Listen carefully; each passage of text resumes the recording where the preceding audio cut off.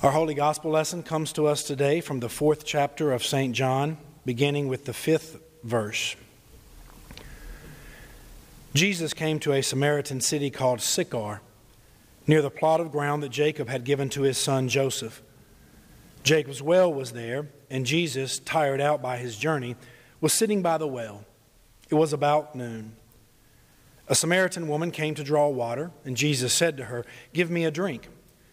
His disciples had gone to the city to buy food. The Samaritan woman said to him, "How is it that you, a Jew, ask a drink of me, a woman of Samaria?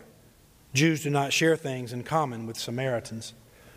Jesus answered her, "If you knew the gift of God and who it is that is saying to you, 'Give me a drink,' you would have asked him, and he would have given you living water." The woman said to him, "Sir, you have no bucket, and the well is deep. Where do you get that living water? Are you greater than our ancestor Jacob, who gave us the well, and with his sons and his flocks drank from it?" Jesus said to her, "Everyone who drinks of this water will be thirsty again. But those who drink of the water that I will give them will never be thirsty. The water that I will give them will become in them a spring of water gushing up to eternal life." The woman said to him, "Sir, give me this water so that I may never be thirsty or have to keep coming here to draw water." Jesus said to her, "Go, call your husband and come back." The woman answered him, "I have no husband." Jesus said to her, "You are right in saying, 'I have no husband,' for you have had 5 husbands, and the one you have now is not your husband. What you have said is true." The woman said to him, "Sir, I see that you are a prophet. Our ancestors worshipped on this mountain, but you say that the place where people must worship is in Jerusalem." Jesus said to her, "Woman, believe me, the hour is coming when you will worship the Father neither on this mountain nor in Jerusalem. You worship what you do not know.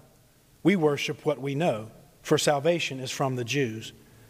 But the hour is coming and is now here, when the true worshipers will worship the Father in spirit and in truth. For the Father seeks such as these to worship him. God is spirit, and those who worship him must worship in spirit and in truth."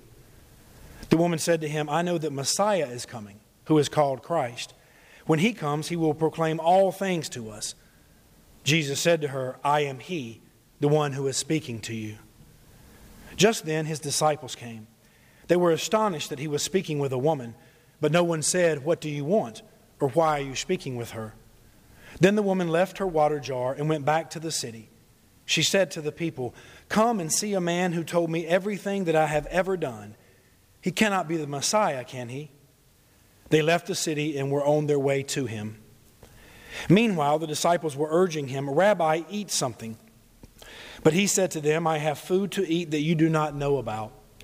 So the disciples said to one another, "Surely no one has brought him something to eat." Jesus said to them, "My food is to do the will of him who sent me and to complete his work. Do you not say 4 months more, then comes the harvest? But I tell you, look around you and see how the fields are ripe for harvesting. The reaper is already receiving wages and is gathering fruit for eternal life, so that sower and reaper may rejoice together. For here the saying holds true, one sows and another reaps. I sent you to reap that for which you did not labor.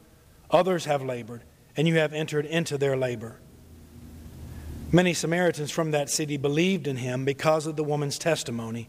"He told me everything that I have ever done." So when the Samaritans came to him, they asked him to stay with them, and he stayed there 2 days. And many more believed because of his word. They said to the woman, "It is no longer because of what you have said that we believe, for we have heard for ourselves, and we know that this is truly the Savior of the world." The Gospel of the Lord. Praise to you, O Christ.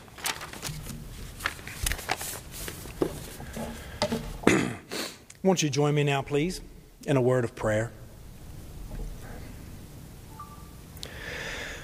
Good and gracious God, we continue to praise you for who you are, and thank you for all that you have done for us.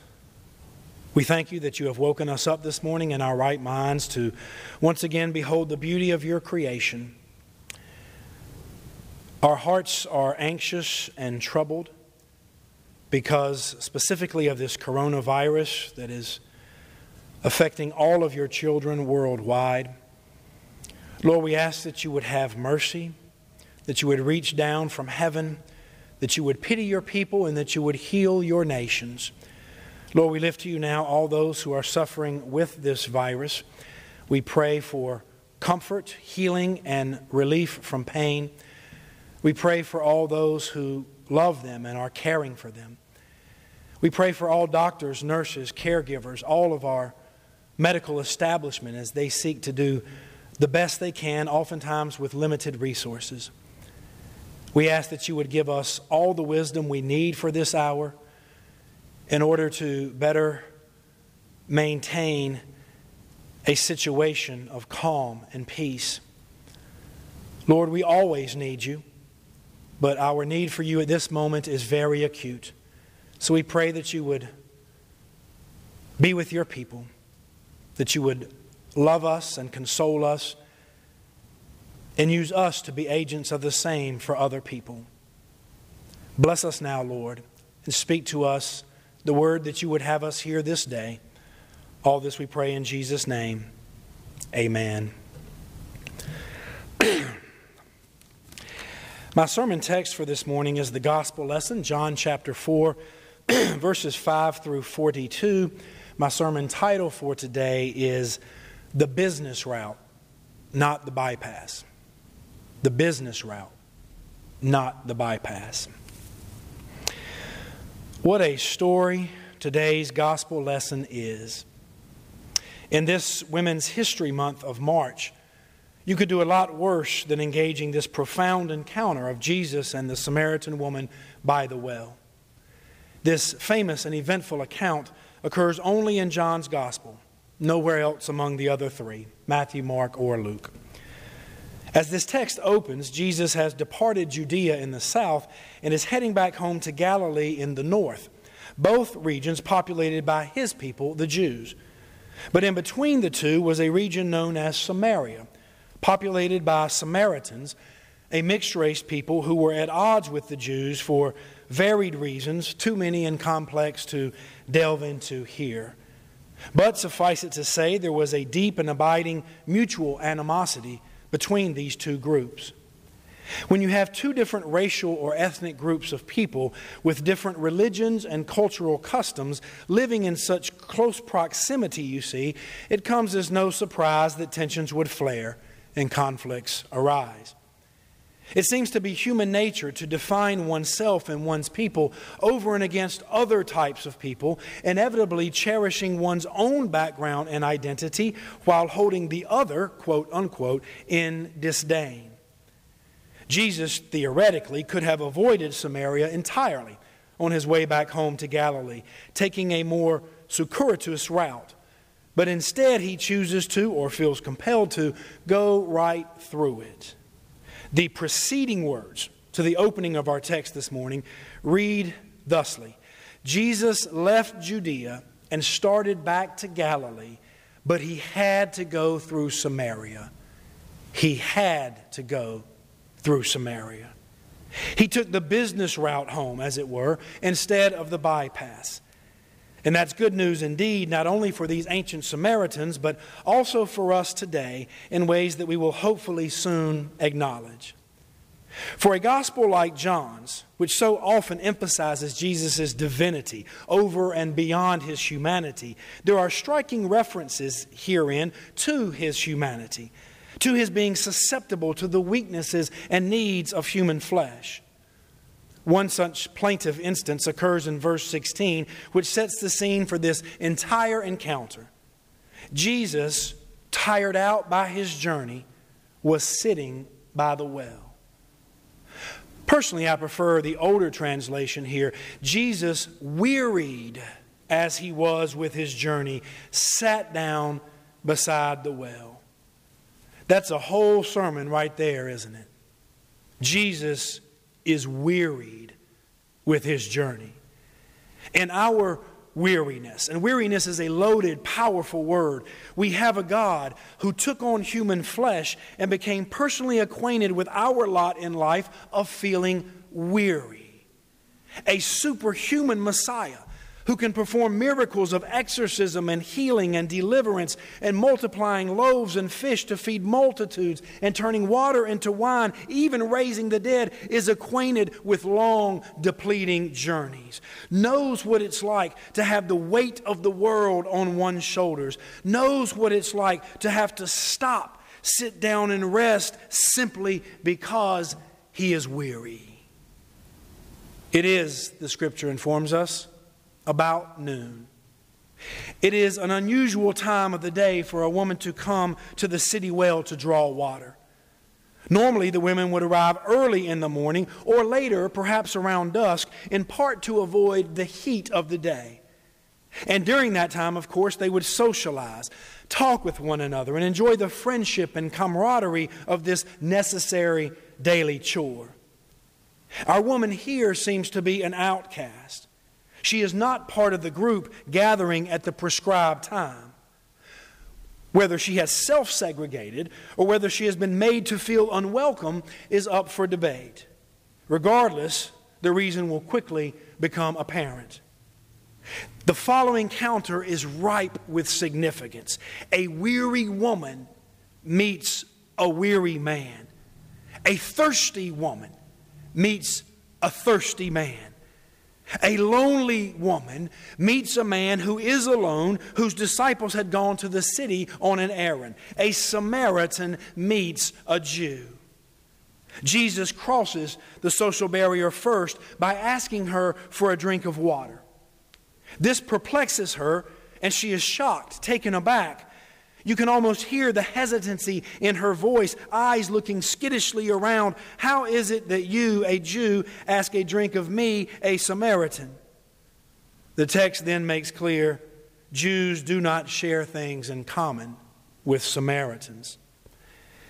You know, some social boundaries you just don't cross, particularly involving race, ethnicity, and religion, all of which are at play here, because society frowns upon it and then ostracizes the transgressors. So there's a lot of risk going on here. Maybe Jesus would have been better off taking the bypass around and not the business route through. Jesus then, in effect, says that she should be asking him for a drink of water, to which she responds that he has no bucket and the well is deep. He then speaks of something that he calls living water, differentiating it from the well water which she came to draw by saying that her water only quenches and refreshes temporarily and fleetingly, while his living water does so permanently, becoming actually a spring of water within someone, gushing up to eternal life. In making such a distinction, Jesus is distinguishing between what feeds and nourishes and satisfies permanently versus temporarily. And implicitly then, he critiques our human preference for and our nonstop chasing after the latter. In only 2 more chapters, he will famously exclaim, "Do not labor for the food which perishes, but for the food which endures to eternal life, which the Son of Man will give you." All of us are well acquainted with the empty and hollow nature of many of our lives' pursuits. Money doesn't bring security. Possessions don't bring satisfaction. Relationships don't last. Friendships fail. Marriages don't yield lifelong happiness. Jobs don't bring joy or fulfillment. Families yield turmoil and disappointment.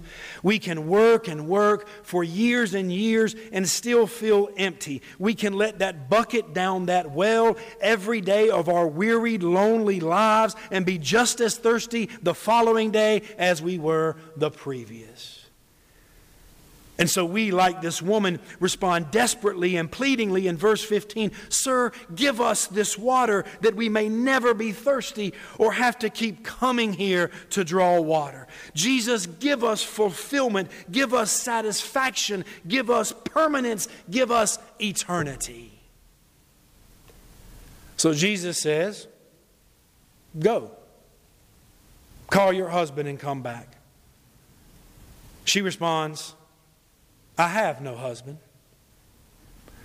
Is this an assertion of independence? I have no husband. Or of desertion, I have no husband. Or both. And now the underlying reason for her isolation, whether self-imposed or communally imposed, becomes clear. Jesus says, you're right, you have had 5 husbands, and the one you're with now is not your husband. So you are telling the truth. Sir, this woman responds, I see that you are a prophet. And then a very strange, troubling twist occurs. We Samaritans worship here on this mountain, she says, referring to nearby Mount Gerizim. But you, the Jews, say the place people ought to worship is on Mount Zion in Jerusalem. Say what? Her realization that he is a prophet is followed immediately by her asking him to settle rival religious claims. It is a complete deflection away from her own sin and brokenness. It is a deliberate diversion away from guilt and shame. You are right. You have had 5 husbands, and you're not married to the one you're with now. Sir, you are a prophet. What do you think? We should worship here or in Jerusalem? That's like confronting someone on alcohol or drug abuse and then saying, wow, you got me. So whom do you like, Carolina or Duke? The Lakers or the Bucks? That's like addressing someone's negative cycles of dysfunction in life and them admitting it and saying, you're pretty perceptive. So how do you perceive the Second Amendment or the immigration issue? Jesus took the business route straight to Samaria, straight to Sychar, straight to this woman, straight to her issue. Not the bypass around them all. The woman takes the bypass around her past, around her 5 failed marriages, around her pain and ostracism, around her humiliation and low self-esteem. She exits off the business route. Why, I wonder? Because it would hurt too much? Because there's too much guilt and shame? She already feels like a failure. She already has to come to the well at noon, deliberately avoiding all those who inevitably think the worst of her. No one plans to get married 5 or 6 times. Why would she marry this fellow that she's with now? To further invite belittling gossip on her best efforts? It is so much easier for us as human beings to withdraw, to avoid, to circle the wagons, to crawl under a rock and just not deal with the microscope, the likes of which Jesus carries, and really only reveals what we already know, that we are a failure. So let's talk instead about whether we should worship in Samaria or Jerusalem. Should it be traditional liturgy or contemporary praise and worship? High church or low church? Hymns or gospel music? Formal or informal? Drums and guitars or handbells and an organ? 9 a.m. Sunday morning worship or 11 a.m. Sunday morning worship? The last thing I want to talk about or even reflect on at all is the business route through my own heart, through my own sin, my own moral failures, whatever they may be. So I opt for the bypass around all of that so that I can be distracted by matters of secondary importance. So how does Jesus respond to this woman's deflection and sidestepping? He replies, in essence, it doesn't matter. It doesn't matter a whit, Samaria or Jerusalem. What does matter instead is not where you worship, but how you worship. True worshipers, he says, worship God in spirit and truth. God is a spirit, and those who worship him must worship in spirit and in truth. Jesus refuses to take the bait of pronouncing judgment on, in his eyes, such an unimportant dispute. Instead, he remains focused on what is life-giving and ultimately most important, worshiping God in spirit and truth. Now, that means different things to different people, depending on how you define spirit and how you define truth. But part of what that means, I believe, is taking the business route and not the bypass, and allowing God to take the business route with you and not the bypass. The business route is that God sees your sin and knows it. He is well aware of your missteps and lapses, and He loves you anyway. He forgives your sins and frees you from their grip and claim. He loves you unconditionally, and He wants you to live and love and hope and dream unhindered and unencumbered by guilt, shame, and the judgment of others. The business route, as always, is at the right time Christ died for the weak and the ungodly. There is therefore now no condemnation for those who are in Christ Jesus. If the Son sets you free, you will be free indeed. Since all have sinned and fallen short of the glory of God, they are all justified by His grace as a gift. God's anger is but for a moment, but His favor lasts a lifetime. Mercy triumphs over judgment. Nothing can separate you from the love of God in Christ Jesus our Lord. And let him who is without sin be the one who casts the first stone. That's the business route. Interestingly enough, neither Jesus nor the Samaritan woman gets what they came for in this story. The weary and fatigued Jesus never gets his drink of water, nor food, apparently. This woman leaves her water jar in verse 28 and returns to the city without that which was the purpose for her journey. But they both have gained so much more. She has gained him, and he has gained her. A whole town converts because of one forgiven sinner. She is convicted of her sin, and then forgiven. She is freed of its burden because of her testimony, a testimony no doubt greeted initially with skepticism and cynicism on the part of townsfolk from whom she was estranged. Many came to believe. And then they go from believing in Jesus because of her testimony to their own experience of him. Faith often starts out, you see, as a second-hand story, but it can quickly become a first-hand discovery. I had heard of thee by the hearing of the ear, Job said to God at the end of his book, but now my own eye sees thee. In just a couple of years from this text, this Jesus, who was weary and thirsty about noon, will once again have a day where it will be about noon, and he will say again, ironically, I thirst. He will be on the cross. And do you know why? He will still be taking the business route. He will not bypass or avoid suffering and rejection, but no, he will journey straight through it. He will not bypass Judas's betrayal and Peter's denial, but he will journey through the heart of it. He will take the business route straight through Annas and Caiaphas' Sanhedrin, Herod's questioning, and Pilate's judgment seat. He will not bypass Gethsemane's foreboding garden, but he will take the business route straight through a prayer of blood, sweat, and anguish, whose tortured words were, Father, if possible, let this cup pass from me. Nevertheless, not my will, but thine be done.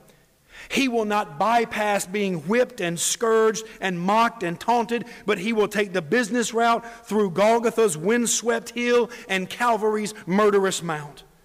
He will not duck nor dodge the crown of thorns, the nails driven through his wrists and feet, the sword through his side, and the opportunity to forgive precisely the ones who did it. He will not take the bypass route of coming down from the cross and calling 12 legions of angels to wreak vengeance and havoc upon his enemies. No, he took the business route straight through a brutally slow, suffocating death. Just like the verse prior to our text this morning says, but he had to go through Sychar, he had to go through Isaiah 53. He was despised and rejected by men, a man of sorrows, acquainted with grief. He has borne our griefs and carried our sorrows. He was wounded for our transgressions, bruised for our iniquities. Upon him was the chastisement that made us whole, and with his stripes we are healed. He had to go through Samaria just as assuredly as he had to go through sacrificing his own life. He had to go through Sychar just as he had to go through death so that he might destroy him who has the power of death. And just like he went through Sychar, Samaria for that one unnamed woman, so too he is going through Raleigh, North Carolina today for you and for me. He had to go through it because of his great and overwhelming and undying love for us. But the story doesn't end there. He had to go through death in order to be resurrected. He had to go through burial in order to be raised to new life. He had to go through that sealed off tomb in order that one day it might be known as the empty tomb. He had to ascend to heaven to take his seat at the right hand of God his Father. He had to sit there in order still to intercede for us today. And he had to go away that the Comforter, the Holy Spirit, might come.